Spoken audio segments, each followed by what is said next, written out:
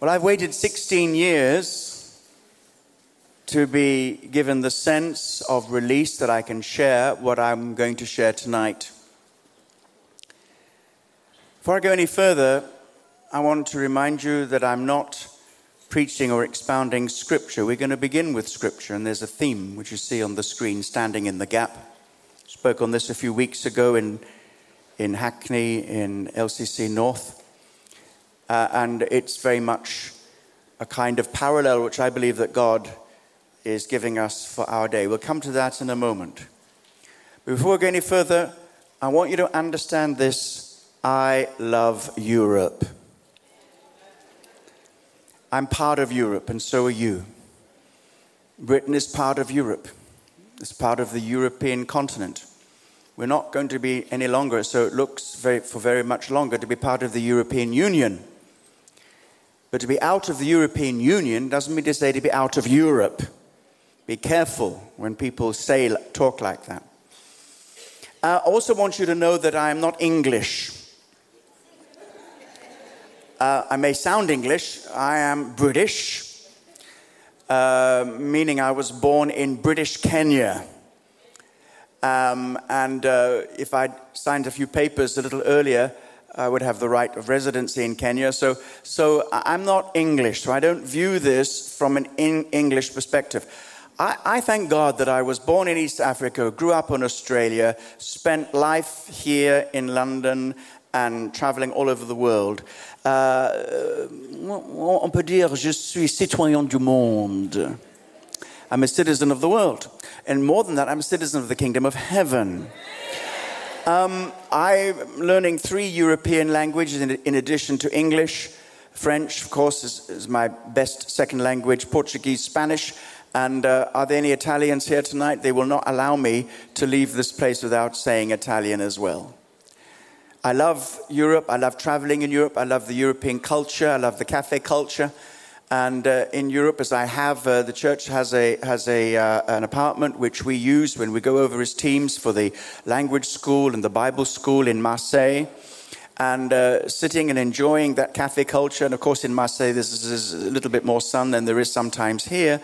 And just to enjoy talking to people. And I have friends all over France, different parts of Europe, who will come to me wherever I am to talk about Jesus, even though none of them as yet has committed to Christ. So, I love the freedom of travel in Europe, and I love the idea that we can go and live in different parts of the continent of Europe and so on. And also want to let you know I have no vested interests in what I'm about to say tonight. I've had 1 or 2 criticisms come, that's fine. Let the criticisms come. Sometimes they're helpful, sometimes they're not. This one was not helpful, saying you're only saying this for your vested interests. What vested interests? I have no vested interest. My pound fell when your pound fell. Any investments I may or may not have are worth less, just like every one of you. Actually, when we come to Europe and the European Union, talk about vested interest, talk about the 10,000 people who are employed wastefully by the European Union at a salary of more than £150,000, more than our own Prime Minister. No wonder the institutions of Britain, even the political ones, were very reluctant to talk about Brexit because for many of them, they're hoping for fat cat jobs at the end of their political career in Britain. Now, I said I wouldn't say fat cat, okay? Never mind. So anyway, let's be careful about what we're doing. And one of the things is that I do have very strong political views about this. My political views are based on my personal experience. I've been in the European Union, European Parliament, and saw for myself the total undemocratic nature of it. When it comes to voting on things, 15 minutes before the vote, the different people have the opportunity to see what they're voting on. It's all coded in paragraph 5, subsection 2, and researchers have 15 minutes to say, we think this is about that, we think it's about that, and the person presiding, all in favor, all against, any abstentions. Next, all in favor, all against, any abstentions. Next, somebody said, would you please look up to see if there's anybody voting here? So that's not the whole story. Also, the European Commission is run by under-elected representatives who hold their meetings in secret. No journalists, no minutes. They have no idea. They're the ones who propose the legislation. Totally undemocratic. So I have political views on this. And I'm entitled to political views. I've not influenced anybody as to what they should do, but those are issues that I feel personally very strongly about. But tonight I'm going to withdraw and take a step back from political views. And in public, as we're sharing together, I've only been wanting to share the spiritual perspective. And the spiritual perspective that I have adopted actually was birthed, or at least underlined and confirmed 16 years ago in a revelation that I received, and I'm coming to that in a moment, which is the heart of what we have to say. And I'll do a little bit of teaching on revelation and prophetic, so you'll understand where I'm coming from tonight, what I'm claiming and what I'm not claiming. And I'll also somehow share a little bit about what God may be wanting us to do, but it's in your hands.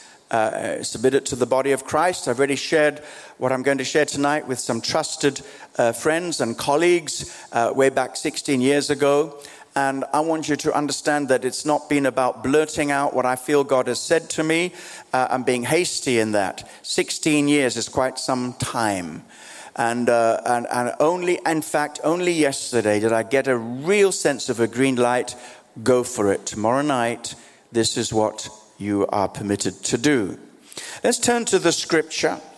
I'm not expounding this. This is Ezekiel chapter 22. I'm not expounding this, but I'm going to draw a parallel between the nation of Judah in Ezekiel's day and our nation and our situation today. If I allowed the Bible teacher to step up for a moment, I would explain to you there's no direct parallel between Judah in Ezekiel's day and Britain in our day. Totally different situations, totally different generations. Judah was a nation under covenant. The covenant God made, I believe God has covenant with Britain, but that's another matter. Certainly not the covenant that God made with Israel and God made with Judah. But there are certain principles, such as the principle of standing in the gap on behalf of the nation. That still is relevant today. Let's go back as far as verse 27. It makes ugly reading, but there is a positive point here. Speaking of Judah and Jerusalem, her princes in the midst are like wolves tearing the prey, to shed blood, to destroy people, and to get dishonest gain.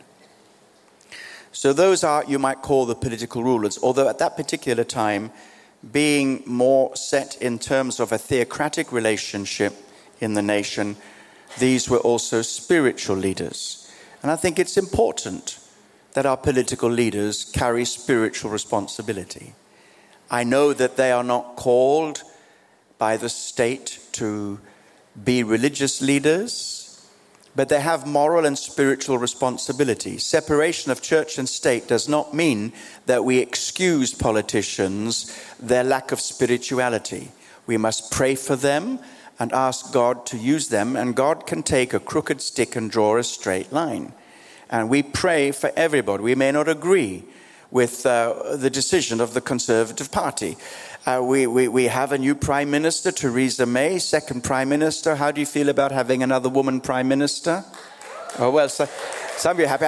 I even see some Labour supporters applauding that. And you know what happens when a woman comes to power? I'm being facetious here, not prophesying, I'm joking. What happens when a woman comes to power? Then finally at last, Boris Johnson combs his hair. Did you see him the other day? Okay, facetious comments. I'll keep those to a minimum. Then it goes on to the next verse, talking about God's prophets. Her prophets plastered them with untempered mortar. That's the key phrase here. Untempered mortar. Other places, God says they have just painted whitewash on a wall that is about to collapse. Untempered mortar is a temporary illusion of a solution. When the mortar is tempered, it will work, it will stick. But untempered mortar isn't permanent. It's just slapping on an external solution to a deep problem, and it won't last. And that is the essence of false prophets and false prophecies. Papers over the cracks and avoids the stuff that is really going on the inside. I'm not suggesting that we always get it right in all of our preaching and all of our teaching and all of our prophesying and all of our pronouncements. Of course not. But one thing I can say is that we have a desire and a passion. Those who are led by myself, both here in the Central Church pulpit and all those from the network churches, we don't just want to tickle people's ears. We don't just want to say what is popular and current. We try to hear God and try to share the word of God in such a way as, of course, it's most easily received, but without compromise.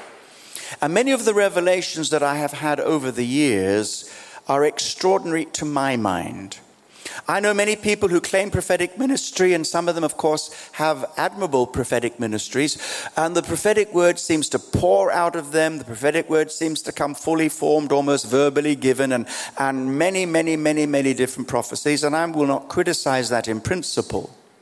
However, I will say to you that I have, in my experience, discovered that when God speaks to me, the words are very few, but the effects go on for a very long time.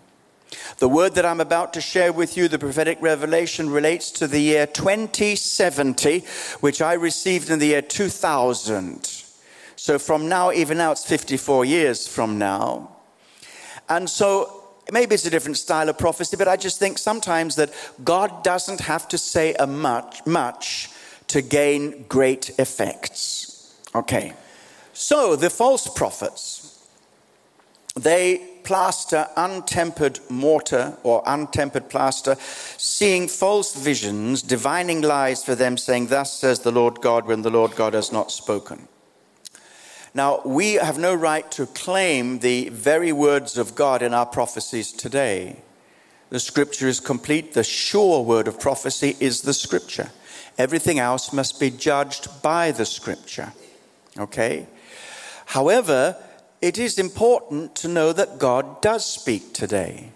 And when somebody is suggesting to you that God is speaking, as I am suggesting you today, there's a process of it. It's around a sevenfold process. I might take you through that for the sake of edification and interest to see how I want this word to be taken tonight, in line with my teaching on how prophecy develops and how it is to be shared and communicated. And those who are hearing from God and wanting to develop prophetic ministry will learn a great deal.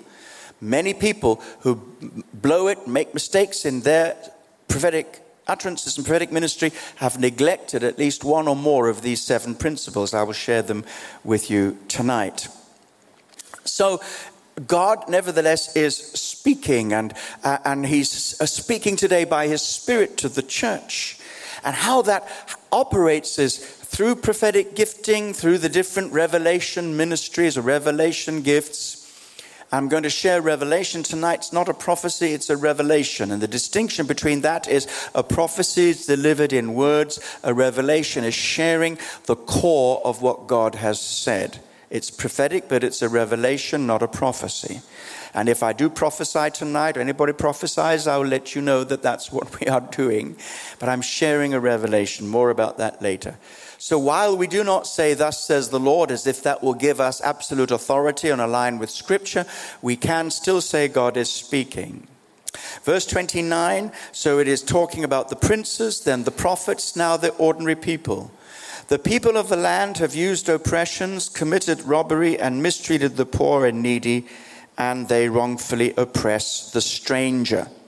One of the things that has disturbed me that the Brexit vote was portrayed, and maybe to an extent it was true, as merely anti-immigration and with some racism added.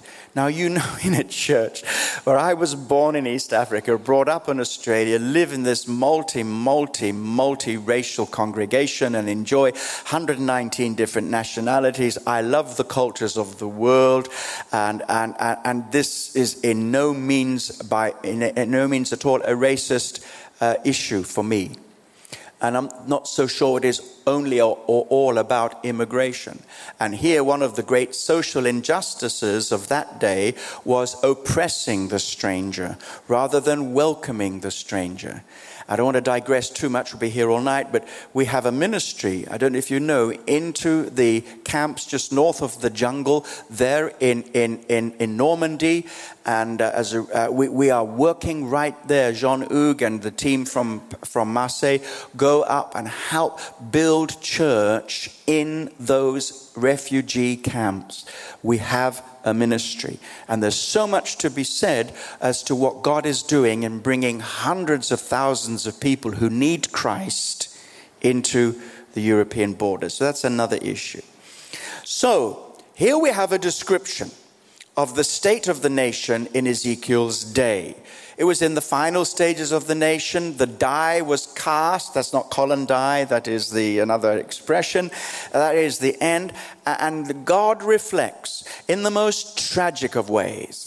I still don't understand it fully. The next verse touches on this. But you can judge for yourself. Another time I might do some exposition to show the parallels between that fallen society, the society under the judgment of God in Ezekiel's day, and our own society. You can see some of the parallels for yourself. But this is the message I want to get to. Verse 30.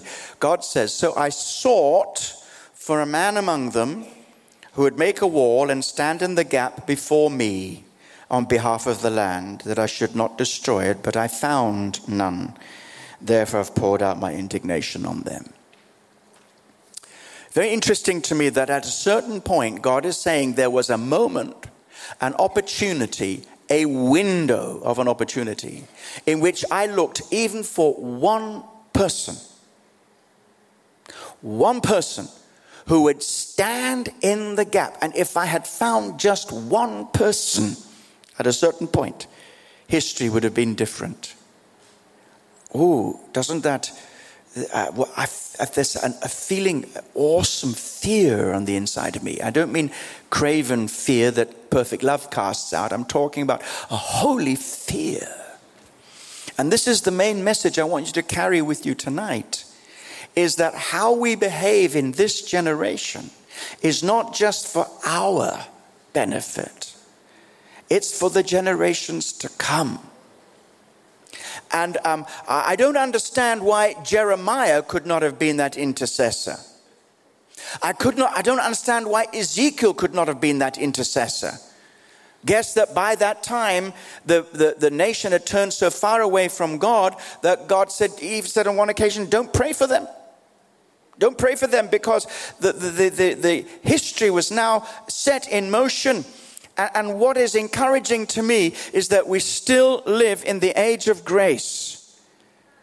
Back in 1998, I saw 3 prophetic signs showing of God's judgment on London. I didn't like it. Every one of those signs were fulfilled in reverse order. Go into Revival Times and search it. A word, very clear prophetic word, and yet very largely gone by without people hearing it and listening to it. Don't worry, every person who speaks prophetically feels nobody's listening. Don't worry. And so, yet, with God's judgment on the city of London, it wasn't even my theology. And I thought, what are you saying? And I went and spoke with various people, and a very senior, mature man of God said, "Colin, have you never thought about Romans chapter 1? God's wrath is being revealed against all unrighteousness and ungodliness of sin is being revealed." And that's the dark background, the gloomy background for the light of the gospel, the good news of Jesus Christ. That's why Paul says, "I can't wait to get to Rome to preach the gospel, for it's the power of God to salvation to everyone who believes." Hallelujah, hallelujah. So in all of this sense of doom and gloom, God is saying there is a light. It's the light of the gospel. The gospel is the only hope of the nation, and the Church of Jesus Christ is the only legitimate bearer of the gospel in our world of darkness. So there is a commission, there is a mandate upon us. And so while there is the gathering clouds of doom and gloom, and ultimately will end up in the judgment of all nations, God is sending waves of revival and flashes of light and saying that the gospel shall be preached in all the world as a witness before the end shall come. So our job is to carry the torch of the gospel in all its implications, the purity of the gospel and all its implications in terms of behavioral change and community development and the outworking of the gospel in terms of the kingdom and good news of Jesus Christ. We are the only hope, light bearers of our generation. Can I have a strong amen of faith in the house of God? And now what I say to you, Ezekiel's day is over. Now I am drawing a parallel. I am saying to you today and suggesting to you that as there was a window of opportunity in Ezekiel's day, God is giving us a window of opportunity in our day. This morning's message spoke about that in terms of prayer, evangelism, and engagement. But it's against the background of seeking to understand what God is doing in our day and what that might lead to in the days that are to come. And I put it to you, as I've said again before, God is giving us a window of opportunity to do what we have failed to do thus far. Pray effectively, not just for our own needs, but to pray according to the needs of geo-spiritual movements, nations and continents. To evangelize as we've never evangelized before with a new clarity, a new sensitivity, carrying the DNA of the kingdom with us. And to engage in every area of society, knowing that we are called to the kingdom for such a time as this. So what is the window of opportunity? Why is it that I feel so that it's so significant, spiritually speaking, that Britain, we don't yet know the future, but as Britain has decided to leave the European Union? Why? Why? I can present, you probably heard them all during the campaigns, I can present good arguments for remaining, good arguments for leaving, but this is not just about the politics or the economics of the situation. This is about a revelation that I received all those years ago. Since yesterday and this morning, I began to just look around and just look up some things, and I've stopped doing that because I'm so glad that I did not research this before I presented it.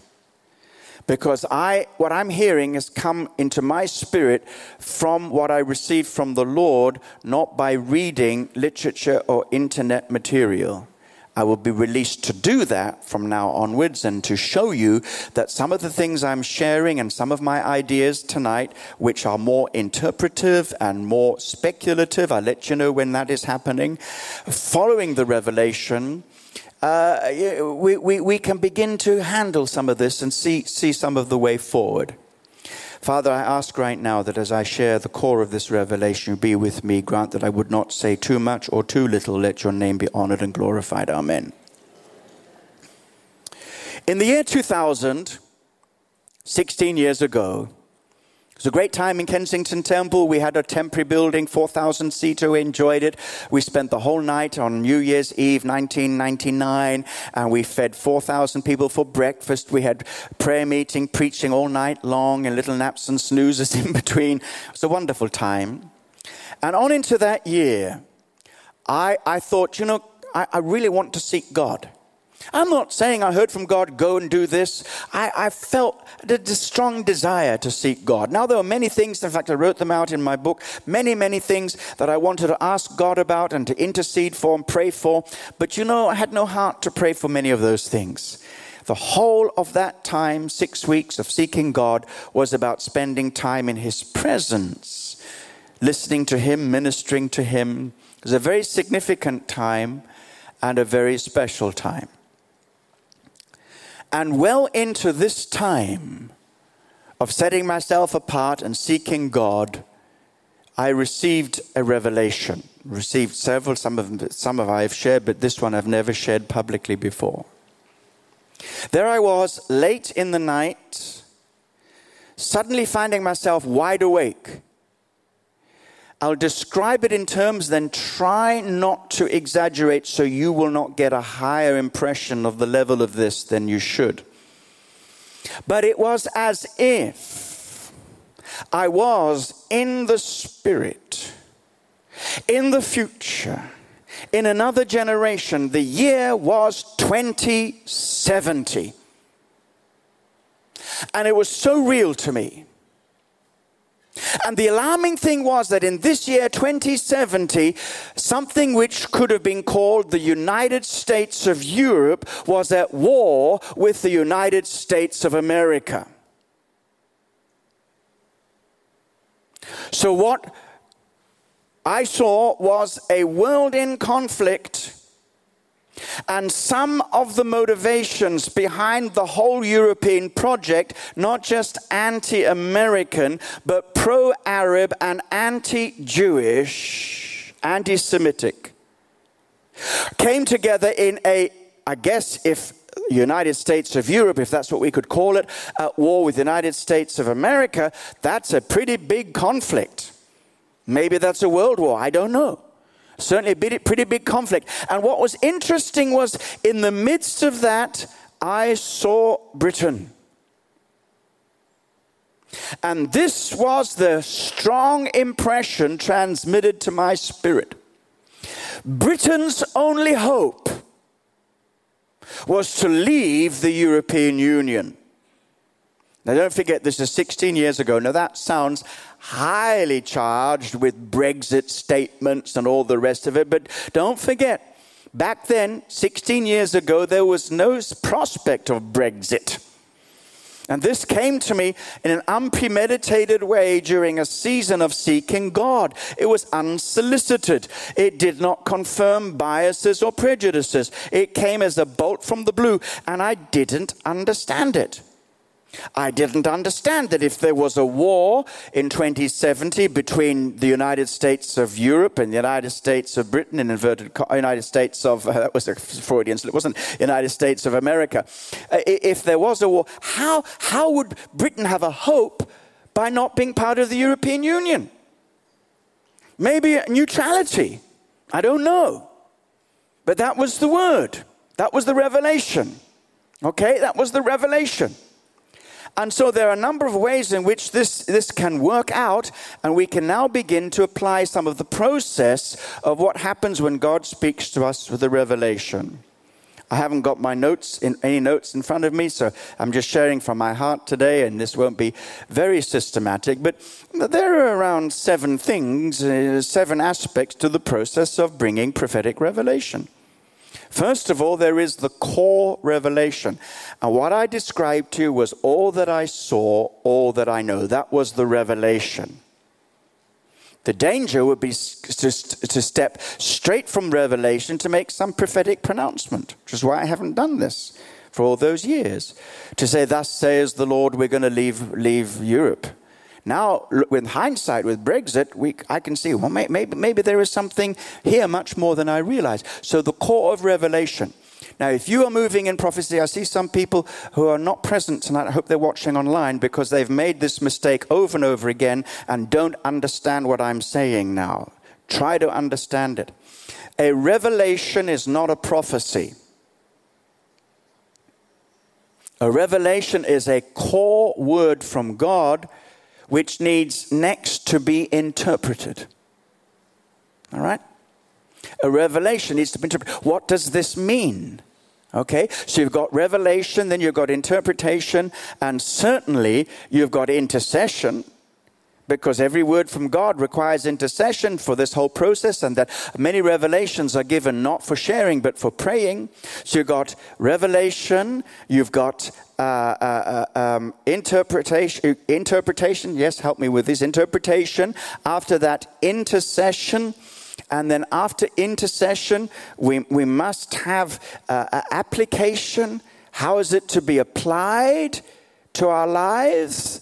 And then we've got evaluation. It has to be evaluated. Then we've got communication. How is it to be communicated? So you've written these down. Help me. The order isn't so significant here, but certainly it begins with revelation and ends with communication. And maybe one more thing. Revelation. After revelation, interpretation, maybe talk about intercession. We'll talk about evaluation, because what we claim to be from God should never be automatically accepted as from God. It should be judged and evaluated. And then application. How does this apply? How does this apply? Why is God giving this revelation? How does it apply? And then after that, communication. How should it be communicated? And if you don't know that, keep this zipped up until it's... So I've been quiet for 16 years. Until God says, now is the time to communicate it. And after communication, we could say it's consummation or completion.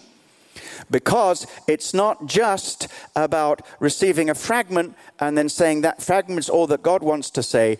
There may be other things that God wants to say to this, into this situation. And I find that, and I'm pretty sure that after tonight, in sharing this prophetic revelation, not only will it discharge something from my spirit, it'll provoke something in your spirit. And God will begin to reveal more and take us in a further direction. So all I'm sharing with you tonight is the core revelation. I'm not interpreting it fully. I will give you some reflections as to some of the reasons why I think this is highly significant. And what was clear to me, the impression was when I received this revelation that a lot of it is European, continental European anti-Americanism. I didn't reflect much more at that time. I just wanted to retain the message. And by the way, God showed me that the man who would be president in 2070, his grandfather is the grandson of a senator in the year 2000. I got the name, looked it up, and there he was. So that, for me, was an internal way of seeing that God was in this. I'm not going to give his name. Don't feel free to do that tonight. Okay.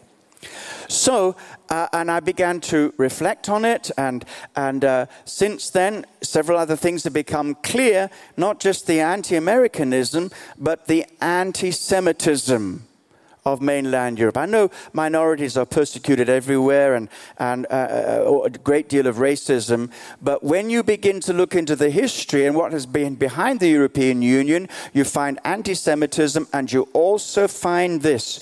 You find Islamic involvement. So now I'm saying this could be. When I'm saying it could be, I'm not saying this is part of the revelation. You understand me? We've got to start to pray these things through. And now that I've released this word, we can. So, for example, imagine, let's say, for example, if Turkey joins the European Union. That would make a Muslim majority in Europe anyway. And we know that in Europe, it has been decided in advance that Islam would never be integrated as part of European culture. And we also know there's been pacts between those who are behind the European Union and promotion of Islam and being against Israel. So, as soon as we mention Israel, now you sit up and say, oh, now we're in familiar territory, because we know that major world events will hinge around the nation of Israel. You don't have to be a very, very profound Bible scholar to know that from scriptures. So we have some of these elements which could take place. Something else I want to say is that if I saw war in 2070, it doesn't mean to say it is inevitably going to happen. Have you noticed that about prophetic revelation? Is God saying, if things continue as they are, this is what is going to happen. Sometimes God will reveal things ahead of time so that we can change. And so that we can call upon God. When Jonah prophesied the fall of Nineveh, it didn't happen because they repented. Also, it doesn't mean to say that the world will still be in existence in its current form in 2070. In other words, Jesus will not have returned until 2070. Because if you plant a tree today, it'll keep on growing. All right? And you plant a tree today even if Jesus was coming tomorrow. So, in other words, this is as if things continued as they are and played out and Jesus had not come. This is what is likely to have taken place. Are you clear about those things? Okay, so don't be stumbled by them. And so, what else could be the reason for the hope of Britain withdrawing from the European Union? It could be that as a result of our withdrawal, and if we take our stand, it could be that we'd be able to preserve the Christian heritage of our nation far quicker and far longer than would happen once the European Union gets a hold of it. And if you doubt me, I want to quote a man, Charlie Colchester, who has studied this very, very carefully. He's of Care, Christian Action Research and Education. This is what he has said about the system of law in continental Europe. Differs fundamentally from the age-old system of the law in the UK. Yeah, that's also true, but I wanted to get to this. Well, I'll just refer to it. I haven't underlined it. Just refer to it. So when the European Constitution was brought about, and of course it was never passed, if I remember correctly, even France voted against it, and instead of that came the Lisbon Treaty. It was founded on the principle of laïcité, which is overwhelmingly French in its understanding, in which there's no recognition of any kind of the religious and spiritual in the makeup, political, legal, or philosophical of the nation. And imagine a nation like Britain, which is a country that has an established church, that has the head of state who is the head also of that established church, that we could have ever been dragged into a definition of society that meant the Queen and the Church of England would have no more place in public life in Britain. Can you see that? Also, just one other point that Charlie Colchester makes, and that is the system of human rights and our rights as citizens. I've mentioned this before. The European Union has a completely different understanding of the nature of citizenship. The nature of citizenship in Britain is based on a statement in Old French, Dieu est mon droit. God am I right? Acknowledging, going back to, what is that charter? The Freedom Charter? The Magna Carta, thank you very much, the Magna Carta. Where it is recognized as a God-given privilege, a God-given gift, our fundamental human right of freedom. The state doesn't give that to us, God gives it to us. It is based on the understanding that God is the creator of the world and has made us in his image and given us freedom. So take God out of it, all you've got is a secular version in which the state gives it. And if the state gives it, the state can mess with it, and it does. So that certain freedoms are played off against one another. We need to step into this arena in Britain because we are not exempt from the same issues that are happening in mainland Europe. Mark my words.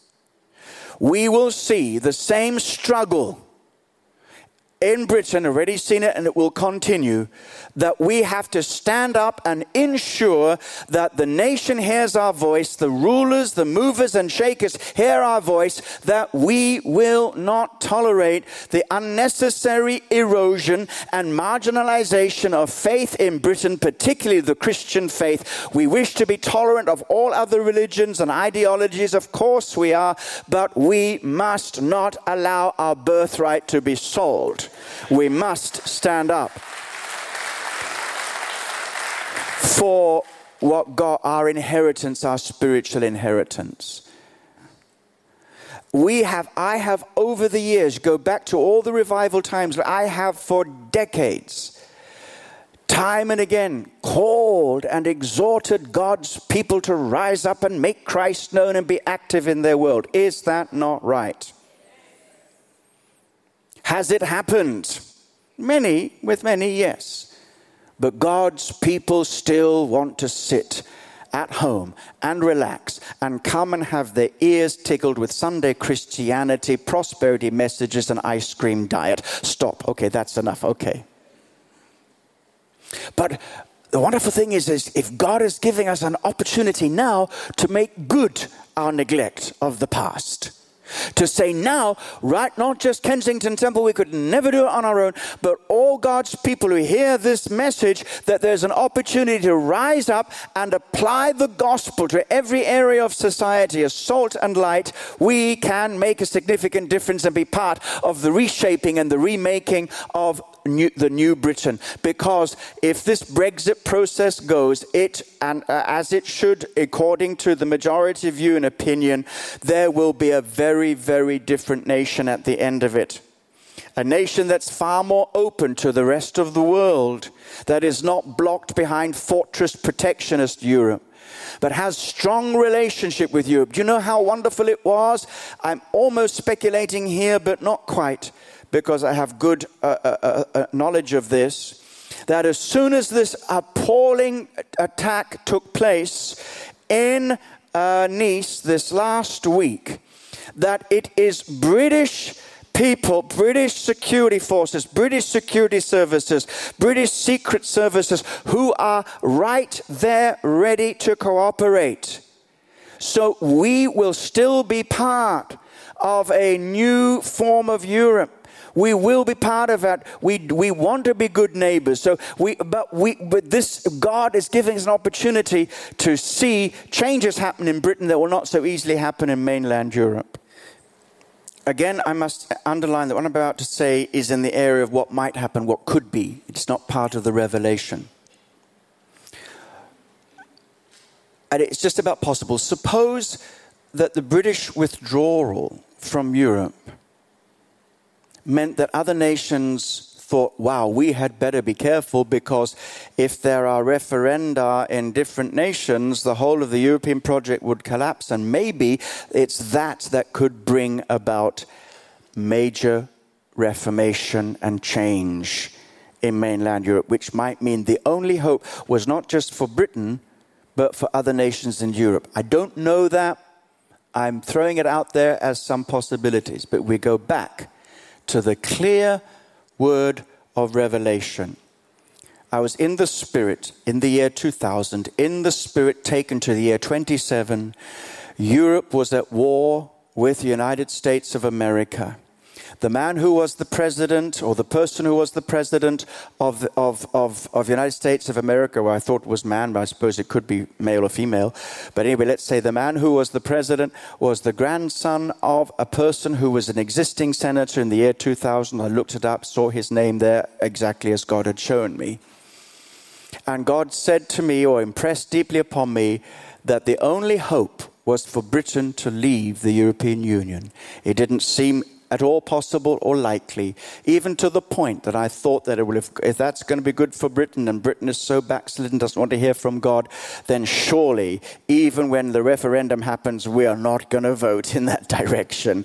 I had very little faith for it. In fact, I thought the result would be exactly the reverse, that the Remainers would win by the same proportion. But that it didn't happen. shocked and surprised many people.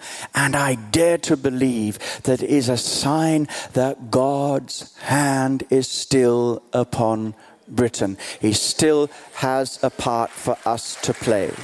He still has a plan of renewal, of restoration, revival, and reformation. But he is calling for a people who will rise up and stand in the gap. People who will not just be ready to pray, but who will get their lives lined up with God's kingdom principles, who will join together with other believers, not as lone rangers, but people who will be in kingdom community, who will live with reality, who will not merely be Sunday Christians, but who will live and line up with the reality of the kingdom of God, and in a loving, joyful way, let Christ be seen and known amongst us and through us, and so that we would be there where the decision-making process is happening.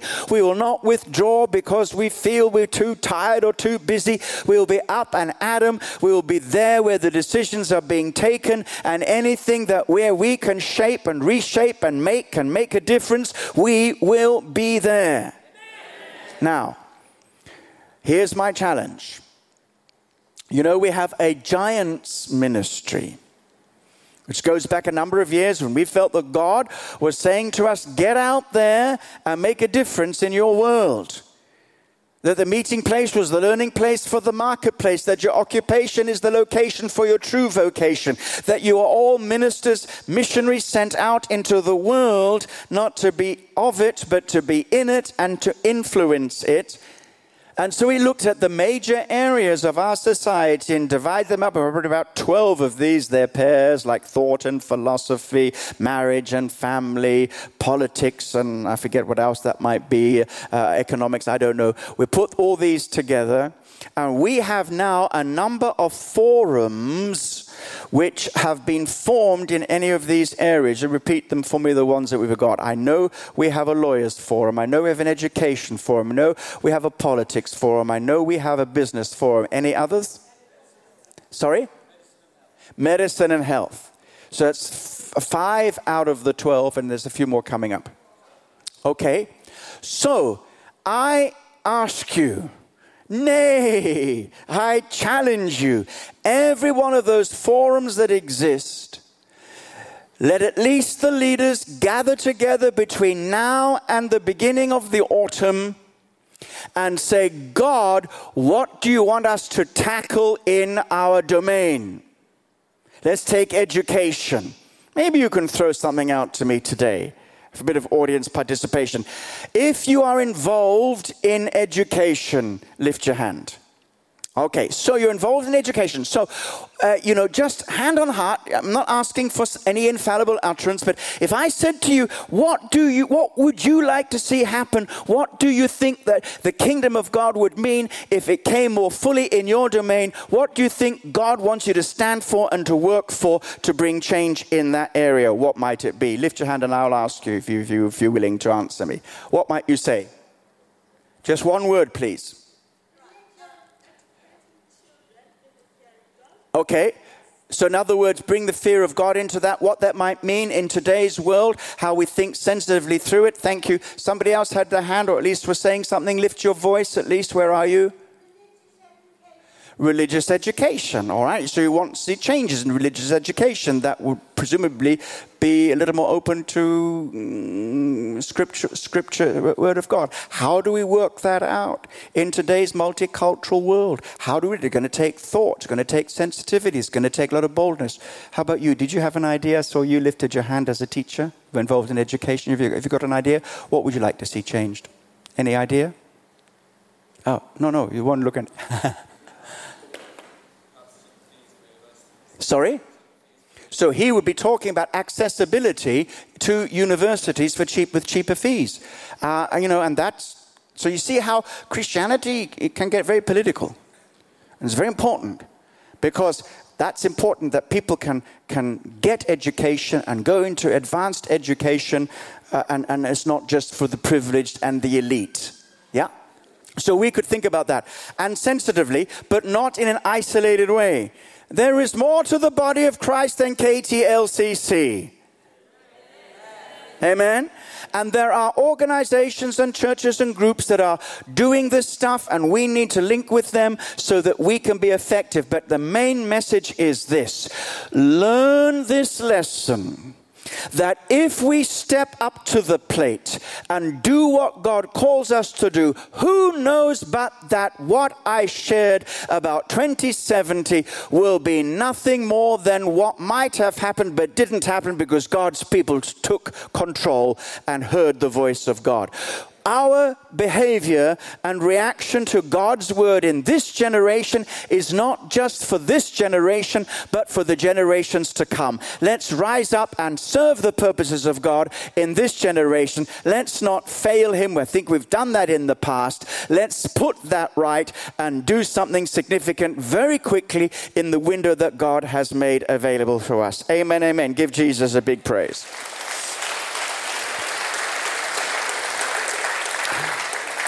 All right. Christian, I want you to come and lead some prayer in a moment. You get ready for that. And I didn't prepare you for it, but I did mention that we might be spending some time in prayer. Okay, I want to recap exactly what has happened here tonight. I've submitted publicly to you what I call a revelation that I received 16 years ago.